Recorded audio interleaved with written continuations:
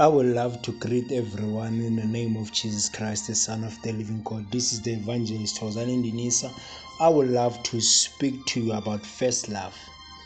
It's so important that we must note that, ladies and gentlemen, in first love, there are many things that people they do in life. Some, they will commit their hearts all out to the ones that they love so much. They will make sure that everything that they do, it pleases the one that they love. So I would love to read the Bible in the book of Romans chapter 5 verse number 8.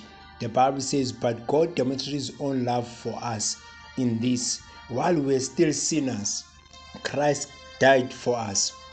We are learning, ladies and gentlemen, that God demonstrated his own love for us while we were still sinners. He didn't wait for us to get it right. He didn't wait for us to discover our own purposes, but he gave his own life so that he can demonstrate his own love for us. So I understand one thing for sure, that in first love, you ought to demonstrate your own love towards that person whom you claim to love so much.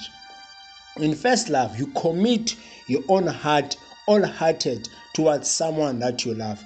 In first love, you give your mind, your soul, your spirit to the one that whom you claim to love the most in your own life. So in first love, you don't have boundaries, but you commit your all towards that person whom you claim to love.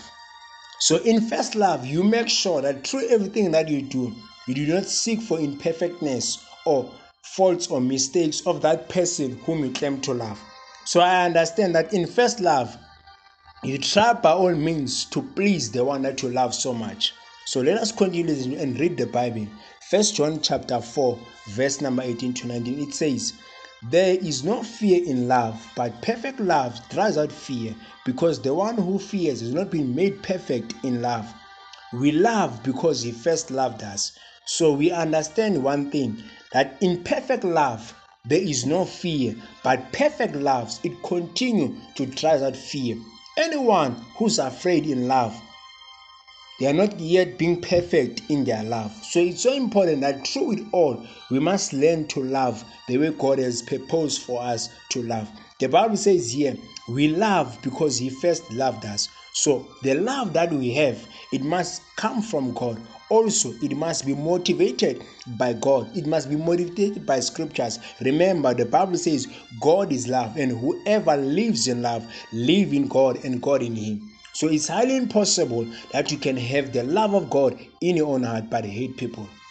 So through it all that we do, may we learn to show love towards other people. Remember, if God is love and his love lives in us, so it's highly impossible we can have hatred in our own hearts. So our love should never have boundaries. Remember, the love of God doesn't have boundaries, but it loves every single individual according to the way they are. When you go to the book of John chapter 3 verse number 16, the Bible says, "For God so loved the world that he gave his one and only Son, that whoever believes in him shall not perish but have everlasting life." So we know one thing for sure, that God loves the whole universe. He demonstrates his own love for the universe by giving his only begotten Son, that whoever believes in his Son shall not perish but have everlasting life. When we read the Bible in the book of 1 John chapter 2 verse number 9, it says, "Anyone who claims to be in the light but hates his brother is still in darkness." So how many people who are claiming to be in the light but they have hatred in their own hearts? How many people who are claiming to have a fellowship with God but they hate others? The Bible assures us that anyone that hates his own fellow brother is still in darkness. When you continue with the book of 1 John chapter 3 verse number 15, it says, "Anyone who hates his brother is a murderer, and we know that no murderer has eternal life in him." So we know that if you can start to hate others according to scriptures, you become a murderer. So how many murderers that we have that have not killed people because they only chose to hate others? So don't allow yourself to become a murderer by choosing to hate a brother or a sister or a mother on all these four corners of this world. So may you learn to love other people. May you learn to value other people. Get rid of hatred in your own heart. Allow the love of God to govern in your own heart. There are many things that people will do once they're in first love. Number one, they will commit themselves wholeheartedly to the one that they love. They will make sure that their heart is committed to that person whom they claim to love. Number 2, they will make sure that they do some certain sacrifices to prove their love towards that person whom they claim to love. Number 3, they will be faithful at all times. And also, number 4, they will value the one that whom they claim to love. Sometimes they will make vows in their own hearts which will bind them for the rest of their lives.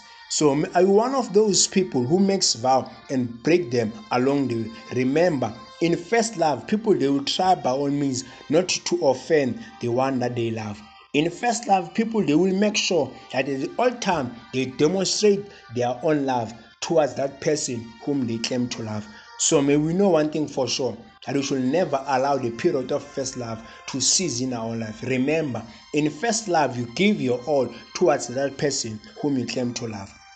So never come to a point whereby you start to undermine someone because you are losing your own first love for that person whom you claim to love.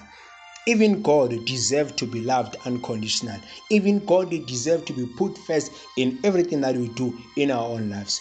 Through it all, may we never come to a point whereby we lose our own first love for God, for the one that whom we love in our own heart. This is the evangelist Thokozani Dinisa signing out.